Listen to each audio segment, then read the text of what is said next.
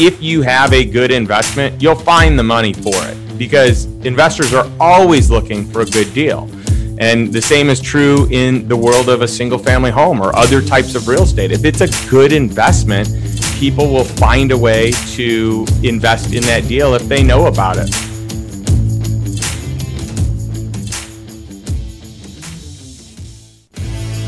So the question is this: how do most agents find the secrets to succeed in today's competitive real estate market, especially when the top agents are keeping those secrets to themselves?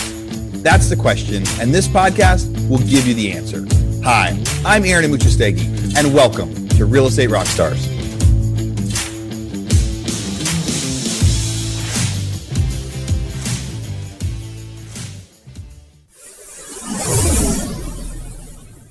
Real Estate Rockstars, this is Aaron Amuchastegui. Today, you guys are going to have a treat. I get to interview a friend of mine. I first got to meet Justin through Front Row Dads. It's a men's group for fathers that we get together a few times a year, and there's all sorts of different things for a bunch of guys that used to say, we were entrepreneurs with families, and it was a mindset change to say, no, we are family guys that also have businesses or also entrepreneurs. So that was the first time we got to talk, and we've shared a bunch of fun, interesting conversations, especially now that we are both living in Austin. But Justin started in door-to-door sales a really long time ago. I'll let him share that. He had to learn, and a lot of people are out there, selling. And he converted, he started making money in door-to-door sales, but has converted that into multiple different streams of income, multiple different businesses, has done, somewhere between 100 and 200 kind of investment deals, has started businesses, has sold businesses, has helped people, has consulted. And the reason I wanted to bring him on to talk to you guys out there is, last year was the year. I'm going to start talking about 2020 like last year. I want that thing like behind us, but we get to take the lessons from it. But some of those lessons that we got was, I remember being really glad I had my rental properties when my income business of flipping houses was shut down, because the foreclosures were cut off. So it's good to have a backup plan. And Justin has over 100 backup plans for things. He started with, he was just making money selling door to door, but being able to use that. And agents are the same way. A lot of agents go work and get the commission, and they build that sphere and they get the commission. But what if, something happens? Right now, there's not much inventory. It's harder for people to work. We're going to talk about some backup plans. So and he has a great new book we're going to talk about too. So Justin, thanks for coming on. Well, thanks for having me on, Aaron. This was a lot of fun. And, it's really fitting because we had this scheduled and we're hanging out last night watching the Super Bowl together and talking about homes and investment properties. And, it was cool. We looked at a property that you're looking at right now. So, it's fun to connect and be able to kind of go deeper here for your audience and just for the fun of us getting to know each other even better. Yeah. And for the listeners, so Justin and I have hung out a lot, and we've got to talk about deals a lot. Yeah. Even last night as we're watching the Super Bowl but this will be a unique opportunity for all of us because we are going to go deep. We'll get to learn more about kind of Justin's history and, the different things that he has to offer out there. So Justin, tell me, how old were you when you got your first sales job? Where did you live and what did you learn? So I grew up in Chicago, in a suburb of Chicago. And what I did when I first got started, so when I was in 7th grade, I had an allowance before this with my parents, and they, had different things I would do and I would earn money, but I wanted to earn some real money. And I was spending more than, or I wanted to spend more than what I was getting in allowance. And so I remember my mom saying, hey, we're not going to be your bank. If you want more money, go get a job. And so at seventh grader trying to find a job, there's not a ton of options out there, but no. I pulled out the old, the daily newspaper and started going through it and finding, work that maybe I could do. And I found this job. I actually don't even know that I really understood what it was till I got there, but it turned out to be selling newspaper subscriptions door to door. And, in today's day and age, I don't know if people are as comfortable with that. But back then it was like, hey, you can go in these neighborhoods and just, try and sell, just knock on these strangers' doors and try and sell them. And they didn't even have a script or anything. And so I remember I first started and I was horrible. I was just so bad at it. And I still don't know why I continued to do it because it's not like I got good fast. It took me some time, but with time and with modeling some other people and with getting used to this rejection. There was a fear of rejection that eventually disappeared, and I stopped taking things personally.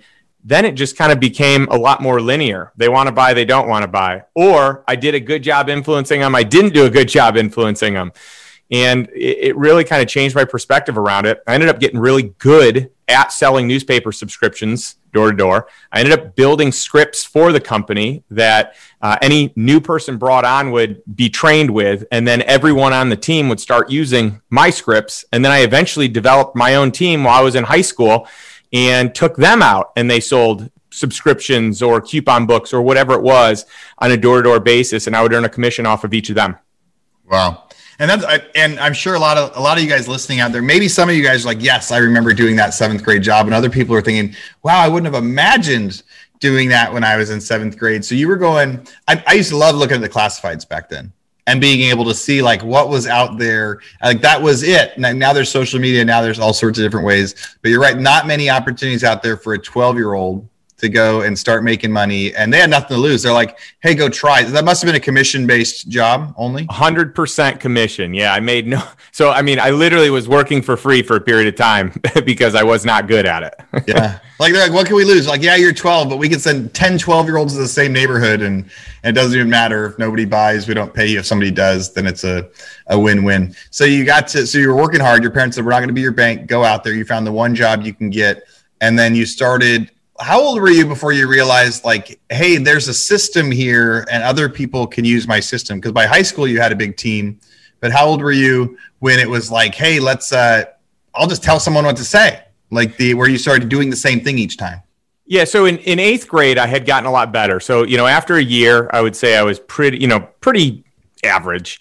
And then by 8th grade, I had gotten decent at it. By 9th grade, I was really good at it, and I was making a significant amount of money because I wasn't working a ton of hours. So let's think about it as, let's say I work 3 or 4 days a week after school, and that's it, maybe 4 hours each night, but I'm bringing home checks that were $300 to $500, sometimes even close to $600.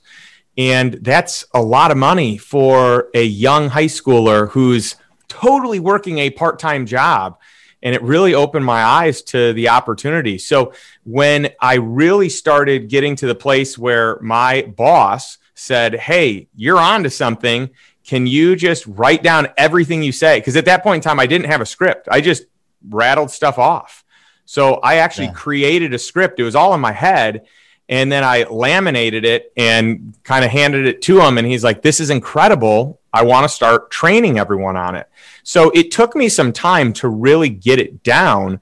But once I got it down, I really started to excel with it. And I got very comfortable with it. And I've always enjoyed people. So that was something that was fun. But once I got control of my emotions, once I learned how to, really receive rejection and not take it personally, and then recognize the cause effect with work ethic and number of, potential sales, seeing how many yeses I could get to. So it was all kind of a numbers game.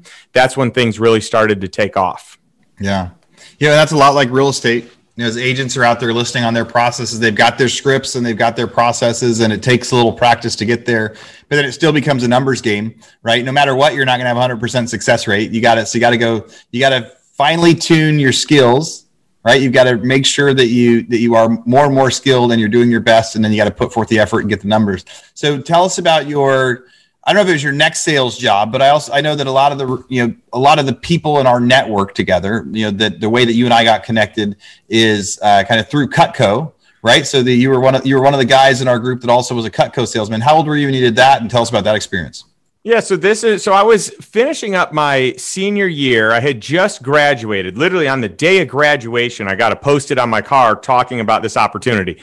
And it was really vague. I didn't know what it was. It just had a really high base pay. And I was like, that sounds really attractive. I like what I'm doing. I'm making good money, but could I be making more? Or could I just have something new, a new challenge? So I decided for a while to juggle both of them. So I would take my crew out. I would sell Cutco part-time. I would have my crew part-time, and really just tried to see what I was best at. Could I juggle both of them? It was pretty easy to tell right away that it was hard to juggle both of those. Like I really needed to put more time into one than the other. And so that's when I said, you know what, I'm going to pursue selling Cutco and see how good I can be here. And that ended up working out really well too. You know, at first I would say I was very average, but I understood the game of work ethic. I understood just this idea of having a script, having a formula, following a blueprint. The whole rejection thing, I was numb to the word no. Like it didn't do anything to me. I just had, I was very calloused there, and it just bounced off me. So I think that I had a lot more success because of that. But I ended up paying for all my college by selling Cutco. That was $15,000 a year for tuition and room and board at the University of Illinois. And I did it all by selling over summer only. So it was a really cool experience for me on the sales side before I got into the management side, which I also did in college as well. All right. So you would go to college for nine months out of the year. Then for 3 months, you'd sell Cutco. You'd do $15,000 in sales. That'd pay for your tuition. Then you'd go back to school. I would just, when I went to school, I did summer internships, and the summer internships kind of pay for the tuition for the year. And then you got to go back at it. So a lot of people, we've been telling agents this year to be able to come up with different investments, right? They're really great. Our listeners are really great at getting deals. Our listeners are really great at being agents, at creating income. But we've talked about, being able to invest in real estate, like buy some rentals or, buy some businesses. We had Cody Sanchez on here talking about how to buy like a business for sale, and diversify that way. There's a lot of different options for people out there. But I think some of the pushback people will say is, they kind of picture investors as, well, people need to be making just so much money to become an investor. They may imagine like, oh, I need to have like hundreds of thousands in savings before I become an investor. Maybe that is the truth. Is that the truth? Like, does someone need to have a certain amount of money in savings to be able to become an investor? What was your first investment you did? Sure. I think that could it help if someone has money to invest? Sure. But does that mean if they don't, that they can't? Not at all. I think there's a lot of creativity that exists, and there are ways to structure deals where you don't have to put any money down and you can still get some sort of, action in a deal. And so, when I think about like being a real estate agent and really in that space, number one, you've got an expertise in an area where you can also invest. A lot of people don't have that. When I became a manager with Cutco, it wasn't like I could just invest in Cutco as an investment opportunity. That didn't exist. So I worked really hard to make as much as I could and then save as much as I could so I could invest it into different areas. And so for a while, I worked hard to build up investments. But what I realized later is that I never really even needed to do that. That if you have a good investment, you'll find the money for it, because investors are always looking for a good deal. And the same is true in the world of a single family home or other types of real estate. If it's a good investment, people will find a way to invest in that deal if they know about it. So I've structured many deals over the years that have been little down or no down, or just a unique structure where I paid over a period of time off of, profit that the business generated. And, the first investment that I had was in a home. It was in a condo, and I was buying it for myself, but I quickly received a promotion at that time with Cutco, and I moved from Chicago to St. Louis. And so that home ended up becoming a rental right away. But I never priced it that way. I never looked at it as if it would be a rental, and it was a negative cash flowing deal. So I learned a valuable lesson right out of the gates, that I need to be careful with the purchases that I make, and that they can be a good cash flowing opportunity. And if they can't, I should just sell it. But this was back in, 05, 06, and, peak of the housing market to, just the valley of it. And so if I had thought of this ahead of time, I could have sold. Unfortunately, I wasn't able to, and I just hung on to it for years and years and years with negative cash flow. Did you finally sell it? I did finally sell it. I was upside down, and I was like, I just got to get rid of this thing. It's taking up too much emotional space, and I just had to let it go. And I let it go for a loss. But once I got rid of it, it felt so good. And I just knew that I needed a better model. That model was, let me buy a home to live in. And I didn't even consider that homes were, that prices were inflated. But I also didn't consider the ramifications if I were to move and, if I should sell, if I should, and if I could rent it, what that looks like. And there were just so many great lessons inside that. And I knew so many people that did real estate and were successful at it. And I just knew that I needed to copy them. Like my process didn't work because I didn't model anyone. I just tried my own thing. Yeah. Real Estate Rockstars, this is a commercial break from our biggest podcast sponsor we have right now, RentRedi. It can be fun getting a new real estate deal, but it can be tough managing your properties after the fact, especially if you're long distance investing or trying to manage multiple properties by yourself. That's why we're here to tell you about RentRedi.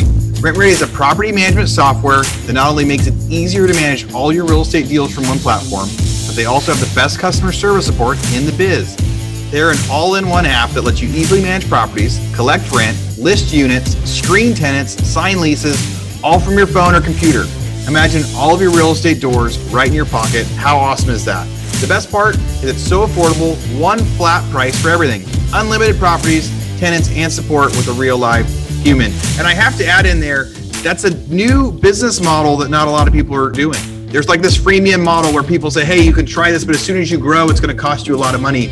Or they kind of punish you when you get too many emails on your list or too many comments. They aren't going to punish you when you grow. They're not going to charge you more when you get 10, 20, 30 rentals. They're going to charge you the same when you have 2 or 3 as they will when you have 50 or 60. So you have a nice fixed cost, all software, all in one place. Check it out, RentRedi, RentRedi.com.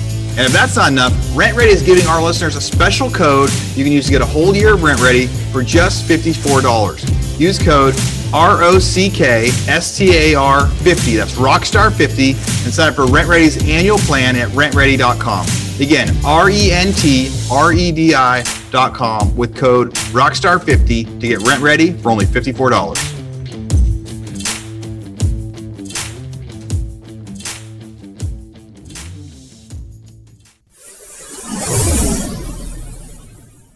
So your first investment was actually a losing investment, and what a way to learn, right? We end up having great rules. What's your smallest investment you've ever done? Well, it's interesting that you asked that. The smallest investment I've ever done is free, like $0 down. Yeah. So, I mean, that's truly the smallest, total size, I've invested $10,000 into speculative stuff, maybe before I knew what I know today. And I've invested, $50,000 or $100,000 into different debt deals.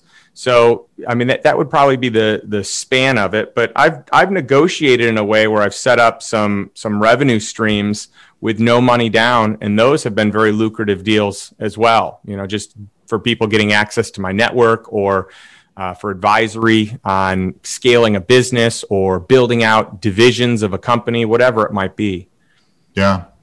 What do you think, like, what's an average type of investment that you do, or what are the just a normal, business sort of investment? Well, my bread and butter in real estate, though I've invested in almost every real estate asset class, unless it's super obscure, but my bread and butter is mobile home park investing. And I've done that for about 15 years, and that I really know inside and out. And so deals there for me were anywhere from $500,000 to $5 million. And each one, some I would buy and hold, and some I would flip. And it just kind of depended on the season or the deal. So in the world of real estate, that was it. And I would generally put down 15 to 20%. That was pretty standard. If I did a seller finance deal, I could often get it for less. And if I did just a standard small bank loan in a local market, generally it was 20% down. And that would be kind of like a standard deal. But I've done a lot of debt investing as well. And so that's completely different. And if you're investing in like a fund or even a syndication or even just a specific asset, that could be a $50,000 investment or a $100,000 investment. on up to, I've done some that are over $1 million. And then a lot of investments that I do are in the realm of operating companies, just, buying businesses that already exist or investing into them. So maybe I don't buy them outright. Maybe I just become an investor, a minority investor in a deal. And, that comes with all different numbers. I mean, I've invested just a few $1,000s. I've invested no money and just expertise and my network to a few $1,000s to $50,000 to $100,000 to, $500,000. So it all really depends. And sometimes I've been able to finance even those investments. So when you're talking about debt deal, that's somebody saying, hey, I'm going to buy this real estate and you're going to, put up a certain amount of money and you're just going to get paid like a flat percentage, like a lender. Is that what you mean by that? Yeah, so that could be one way where you're like a hard money lender and you make a premium, something above and beyond your market interest rate because they can't get a standard loan or they need it quickly. They don't have the time for the underwriting, or maybe they're just not going to qualify. And so you can charge a higher interest and be in the first lien position of that asset. So if anything goes wrong and you default or they default, then you can take that asset. So that's one type of debt deal. There are other types of debt deals where you can invest in a company and they can pledge their assets as collateral. So it could be a real estate asset. It could be their accounts receivable. They could pledge membership interests or other equipment that they have. They could pledge stock. They could pledge all kinds of different things as collateral. And when I invest on the debt side, I really like to see 2, 3, 4 times the value of my loan in collateral. So the goal in investing on the debt side is that I want the second best investment to be honoring the terms of the contract, which is already a good deal. Otherwise, I wouldn't do it. But the first best situation is if they default. That doesn't mean I want them to default, but I want the leverage to be there that they have every incentive in the world to not default because it's a way worse deal for them if they do. Yeah. I did a loan like that once with somebody that it was like, yes, we'll give you a 6-month loan. And it was expensive. It was a very risky, like non-secured. It was like they needed to close a deal. We said, okay, we'll do it as a 15%. And they were sure they were going to be done in 90 days and have this thing sold. And we said, but if after 120, you still own it, then we double our fee. Right. Then, and that was the big incentive, right? We really wanted to get it done because it was like, hey, we can help you with this, but having that kind of back end. So I think that's probably the example of the best investment is actually if there's a default. The second best is because, it's no fun if you have to do that because most of the people you're investing into are people It's like people that are friends and other people brought it to you. So that it's probably not always that easy to separate it. So you had a job, you had a good job where you would work hard and you would do sales and you would earn money. Like that's the vertical income. That's you're going to work somewhere every day and getting paid as a result of that work. If you take 2 weeks off, you don't get paid anymore. But if you're in action, you're making money. And you started taking that money that you were kind of saving and putting it into other scenarios. I remember a business that you had told me about once that I think you invested in the business for like startup capital to help cover some salaries and some other stuff. You also kind of helped the business through like some board type stuff and gave them guidance and advice.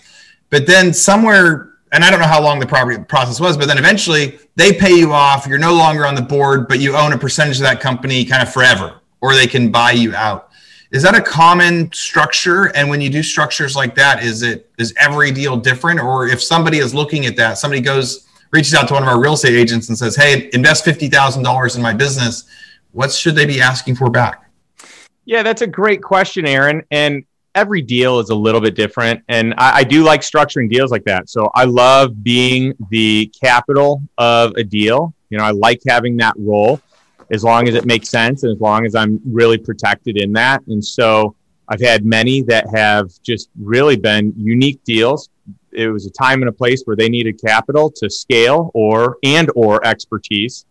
And so we were able to, figure something out. And so in my book, I actually outline kind of the framework that I operate out of. So if I'm going to do some sort of advisory or consulting, or if I'm just strictly going to be a capital partner, what that looks like. And so, sometimes if it is a cash flow friendly business, I want a piece of that cash flow. I want some top line revenue. If it's possible to have equity as well, that might make sense. If it's not like a business where I can have revenue, maybe it is some sort of higher equity type position, but with distributions or with an accelerated distribution schedule. So that way I can get all of my money that I invested in out quickly to de-risk the deal. There are a lot of different ways to structure it. And there's just truly no business that's exactly the same. There are ways that I like to negotiate a liquidity preference for an exit on a company. That's another great way. And I like to negotiate those in the first position on gross proceeds. So it doesn't matter what debt exists. It doesn't matter what, who else I need to pay off. I'm going to be in first position when they do exit and be able to capitalize on that investment. So lots of different ways, lots of different mechanics. And that's one of my favorites. And, in all, just being clear, like when I was in college, I sold Cutco. So the time that I spent was really what my income was based on. Once I graduated from college, and technically in between my junior and senior year, I ran an office with Cutco. So a lot of our network, we were in two different groups. A lot of them were sales professionals that really operated at a high level. And I transitioned into the management side. And so I learned to build teams. I learned to scale. I learned how to operate a business without me doing everything. And so I really implemented a lot of what I learned as a sales representative on even the newspaper subscription side or the Cutco side, with making scripts and creating processes and making it easy to teach people so that they can move in and do the same things. But really, I see the world through repetition. And so that helped me to be able to build out teams, grow, recruiting, increase sales, build out divisions in companies, which lends itself very well to a lot of the consulting and advisory that I've done over the years, where companies will have me come in and they'll have me either invest or share with them things that I've done in the past to help other companies scale.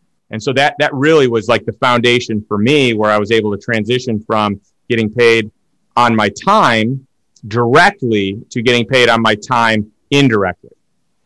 Yeah. So are people going to learn more about investing from watching Shark Tank or from reading your book? Because that's the only other time I see people talking deals like that is like on Shark Tank. They're all the different versions of it. So what do you think? Well, Shark Tank's a lot of fun, but I think that the likelihood of even getting a deal there is not good. Yeah. They say no to most of them, but you could learn some unique deal structures. But I think a lot of what they do is pretty elementary there as well, or at least what they air on the episodes. Mm-hmm. So the way I wrote this book, The Lifestyle Investor, I really wanted to make it a book that a novice investor could pick up and say, wow, I can take action on this. There's content here that is so relevant to me. But at the same time, I want an experienced investor to be able to pick it up. And, I had one of my friends that has been investing for 20 years, a professional investor, very successful, built his own company.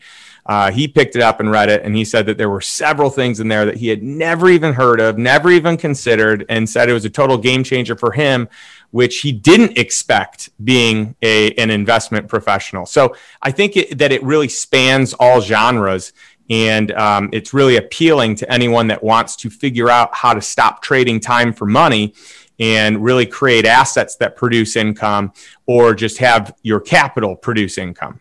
Yeah. So Justin's book's The Lifestyle Investor. It just came out a couple of weeks ago, and I've already seen it's like New York Times bestseller, or one of the Wall Street Journal bestsellers. It's hitting the bestseller list. I've known so many people that have bestsellers on Amazon, right? That's a pretty normal thing for everybody that releases a book on Amazon. They're a bestseller for at least a day or two after. But getting on some of those other ones is a big deal. So I think I've heard that your book has kind of some rules of investing, right? Where you say, like, if you're going to invest, these are the rules of investing. What are the rules of investing? Great question. Yeah, so the subtitle of the book is The 10 Commandments of Cash Flow Investing for Passive Income and Financial Freedom. And it's really my 10 criteria for how to invest and why I invest in the deals that I do. I look at these and I see if I can check the box. And really my goal here is to make it so investments are not emotional transactions, that they're more fact and data driven. So if I have a checklist, that takes the emotions out of it. It doesn't matter if I like a deal. If it doesn't line up to my criteria, then I probably shouldn't do that deal. Otherwise, I can get into some trouble. So that really was kind of the genesis of it. And the whole idea of the book started as more of a legacy piece to my daughter, because we have a mutual friend that I was having a conversation with. I've had friends for years say, Justin, write a book, teach people all this stuff and, do a course, do all these different things. And I kind of just, for a while said, no, I'm not really a marketer. I'm more of a practitioner. I like to invest, and I don't know that I want to do all the other stuff. But my friend, John Kane, said, Justin, what happens if you die and your daughter never learns all this stuff about investing that could give her a leg up in life? And so that really hit me hard. And after years of procrastinating writing a book, 2 days later, I'm literally writing my first words to this book after that conversation. And we had a follow-up conversation. And it was just a very impactful and meaningful time that we spent together. And since then, I've really incorporated a lot of the people that I have coached and consulted over the years, and taken what they gained as the greatest insight or value for our time together, and really just kind of gave a lot of people a chance to read it and weigh in and give feedback based on the content that I put in. And I'm really proud of the finished product. What's the most important commandment in there? Oh, man, what a tough question. The very first commandment is lifestyle first. And the whole book is about getting clear on what lifestyle you want. So I would say that everything starts and ends there, because, so if you want to make sure you don't lose money, well, maybe commandment 2 of reduce the risk is the most important. But to me, the reason I put lifestyle first as the gatekeeper is because I want to have investments that help me live a great life. I want to stop trading time for money. I want to stop living life out of fear or out of being a slave to, either the business, the job, security. I don't want to be handcuffed to anything, right? I don't want the golden handcuffs. I don't want to be shackled to my lifestyle and not be able to leave a job or leave my business because it costs me too much to live. I don't want that. And so the whole idea of lifestyle first was creating a vision of what you want your life to look like, what is ideal. I even have in there like a checklist of different things that would be freedoms to experience: freedom of impact, freedom of relationship, freedom of time, freedom of, there's just tons of different elements there, but it's really getting clear. Instead of living life on autopilot and just reacting and responding all the time, it's more about taking time to get clear on what you want and then focus on living that, and spending the time to build a life by design. Yeah. And I think for anyone out there that's listening, that's thinking about, so we've been saying this year, create the backup plan. We've been saying, use your income that you work so hard for. And, and some of it's like save and set up a rainy day fund, but also the true goal of any sort of investing. The reason I would buy rentals, and so I used to flip houses. I would buy houses, and I would, you buy them for $100,000 and you fix them and you sell them, and we'd make $10,000 in profit. And it seemed like a no-brainer. You'd buy this thing, you'd sell it, you'd make $10,000. And for the first 5-6 years of doing it, I never wanted to keep any, because I was like, why would I rent it and only make, $100 a month or $200? Because I was borrowing money to do all this stuff. I didn't have any money. So I'd get people to invest in me. I'd buy the house, I'd flip it, I'd split profit with them. And so why would I keep it and only make like $100 a month on a rental after I pay off my debt when I could make $10,000 right now? And so from 2009 to 2012, that's the way I did it. We flipped like 1,000 houses and we did really, really good. But then in 2013, we got kind of put out of business because all of a sudden there was a bunch of people in the business and we had this heavy overhead and, and company cars and things like that. And then we went back to like, whoa, if we would have just kept those houses and we were getting paid $100 a piece still on them, then it didn't matter if all this happened. And then we got to experience that a lot last year in 2020. We had 300 rentals. and then the world gets shut down. All of a sudden, our day-to-day normal business can't happen anymore, and the rentals got to help us. So focusing on that lifestyle. The reason I reshare that story compared to Justin is it's the idea of what lifestyle do you want? Why would you want to invest? Now, some people might go, no, I love doing this. I really want to sell real estate and I really want to keep working hard and I'm going to build it that way. And I think that's true. The idea of having that horizontal income is like, but what if? What if this changes? What if this law changes? What if this market changes? What if we decide we need to change? What if all of a sudden you need to move to a different city? What if, all those different things. So keeping different options open and focus on that lifestyle. The biggest benefit ever of being an entrepreneur, the biggest benefit a lot of people choose to be real estate agents is because they can go on vacations and they can go do things and they can be a little bit more in control of their time. But Justin, I love the idea that your book is really to be in full control of your time, to have them set up a goal, to get there. Do you teach people how to analyze one investment to another? Is this one better than another? Is that how investments work? Or is it always like are you doing more yes or no? Or are you doing this one or this one? Well, it's kind of both, because in every one of my commandments, I give an example of an investment that I did that was structured to kind of fit that commandment.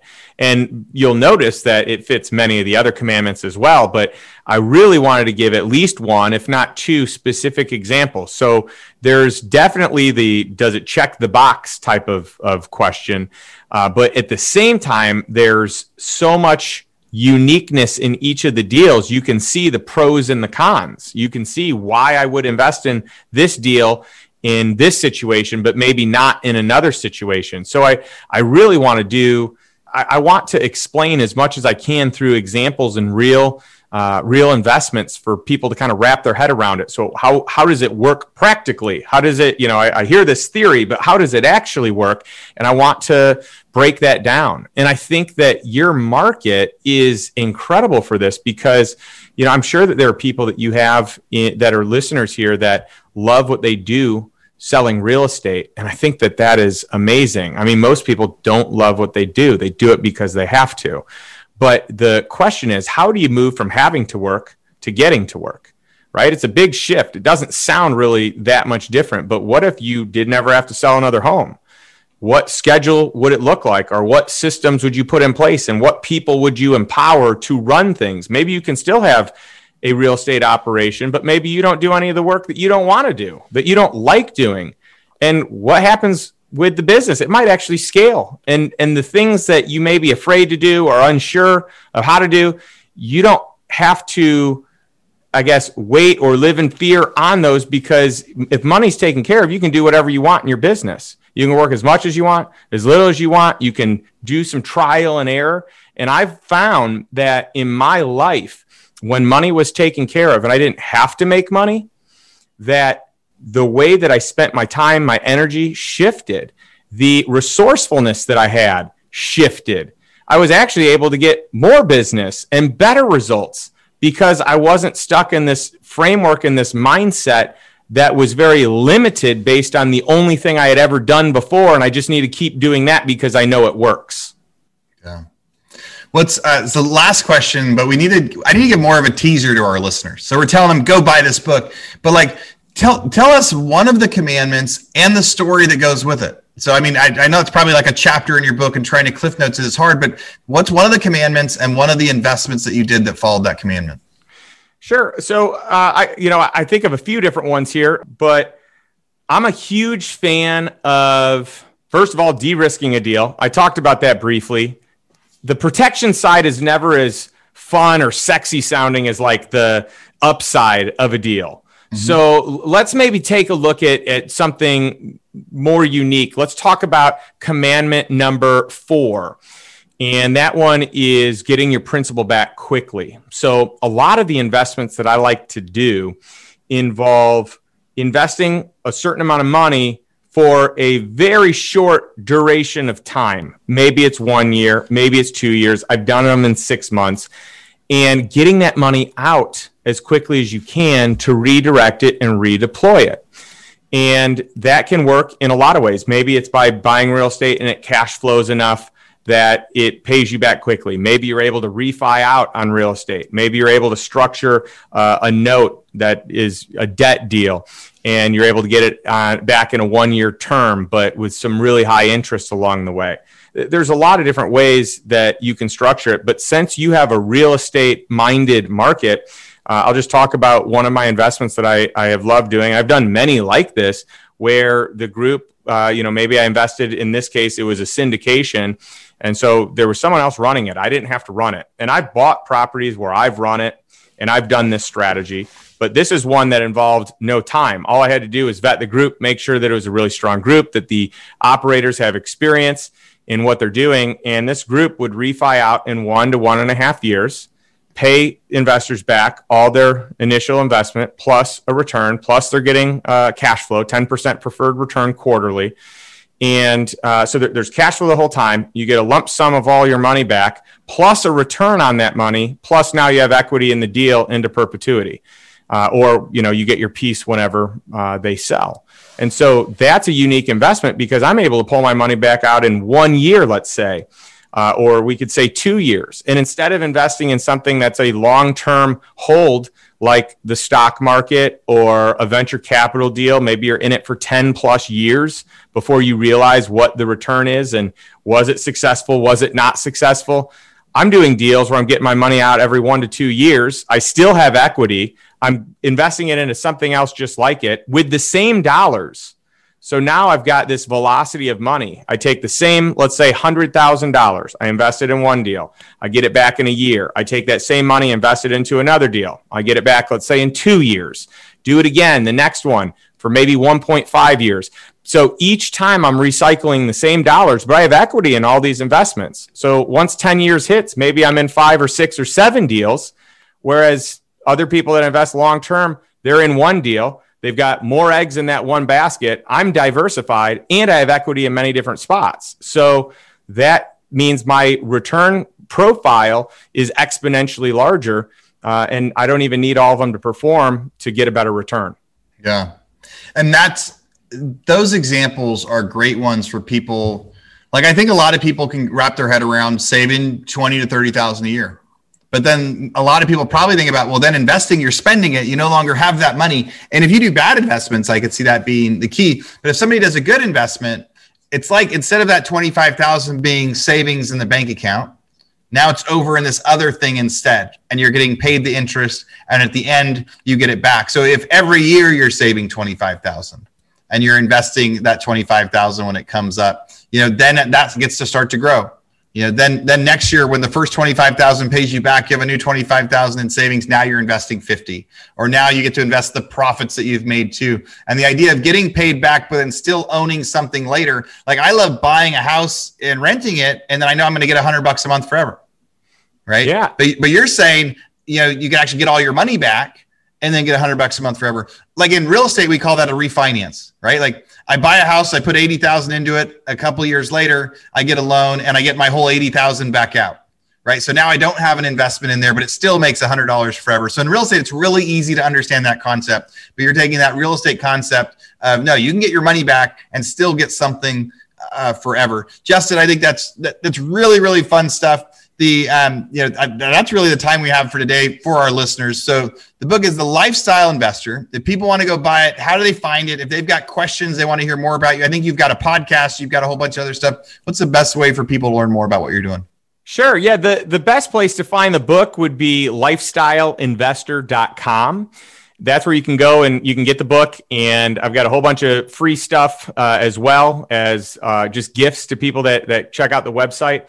I've got my own website, justindonald.com, and that one has, all different sorts of things I do. So I do have a podcast called The Lifestyle Investor. I've got an online course. I've got a master class. I've got a mastermind, a private coaching practice that is very limited and it's waitlist only at this point. But I love sharing this opportunity. And as far as the book goes, all the proceeds on the book go to charity. It goes to an organization called Love Justice International. They stop human trafficking in 17 countries around the world. And I just really felt compelled to support that group. So wherever you buy it, just know that your proceeds are going to a really good cause, a very worthy cause. But then at the same time, if you do get it on my website, I'm offering it for free. You just pay for the shipping. So you can, of course, find it on Amazon and other places. I just give a bunch of free stuff away on my website at lifestyleinvestor.com. Very cool. So you guys hear that? You can invest in a book. You can get to learn. You get to invest in yourself, but it's also like donating to charity because that's where Justin's putting it. Go to JustinDonald.com. Justin, thanks for coming on the show. Real Estate Rockstars. Thanks for listening. Thanks for having me, Aaron. Great time. All right, Real Estate Rockstars. This is Aaron Amuchastegui jumping in again to thank you for listening to the show. Hopefully you guys loved listening to that one. And I want to make sure that you know about all of the extra resources that we have. And also, we need your help. They say podcasts are free. You get to listen to podcasts for free. But what is the cost of that podcast? I would say if I could beg you to pay anything for that podcast, I would say the cost of the podcast is going and giving a review. So whether you download it on Google or Apple or YouTube or anywhere else, please go give us a review. Say what you liked, what you didn't like. It helps us get better guests. The more reviews, the higher we get in the rankings. Right now, we are the biggest podcast out there for real estate agents, and we want to keep that spot because we know there's lots of podcasts out there. So go give us a review. Also, be sure to go to hibandigital.com. If you liked any of the resources that those real estate agents talked about, we've got a huge video vault of those resources for free. Every penny that comes on the podcast that we interview, they give us something that helps them get their deals or helps them work with their clients. And we put that in the toolbox in our vault for you. So go to hibandigital.com and you can get it. If you're looking for real estate education, go to rebusuniversity.com. We have all sorts of courses in there to help agents succeed in real estate, how to get the listing, how to negotiate deals, how to become an investor, all sorts of different stuff, rebusuniversity.com. And if you want to chat with me, go find me on Instagram. And if you come find me on Instagram, you can send me messages. Tell me what you want to hear. Tell me what you liked, what you didn't like. We try to put a bunch of content out there too. You can find me in two different places. It's at rerockstars.com for our Real Estate Rockstars page, or at aaronamuchastegui.com for my personal Instagram page, where I can chat with you about all sorts of different things. Thanks for listening. We'll see you again soon.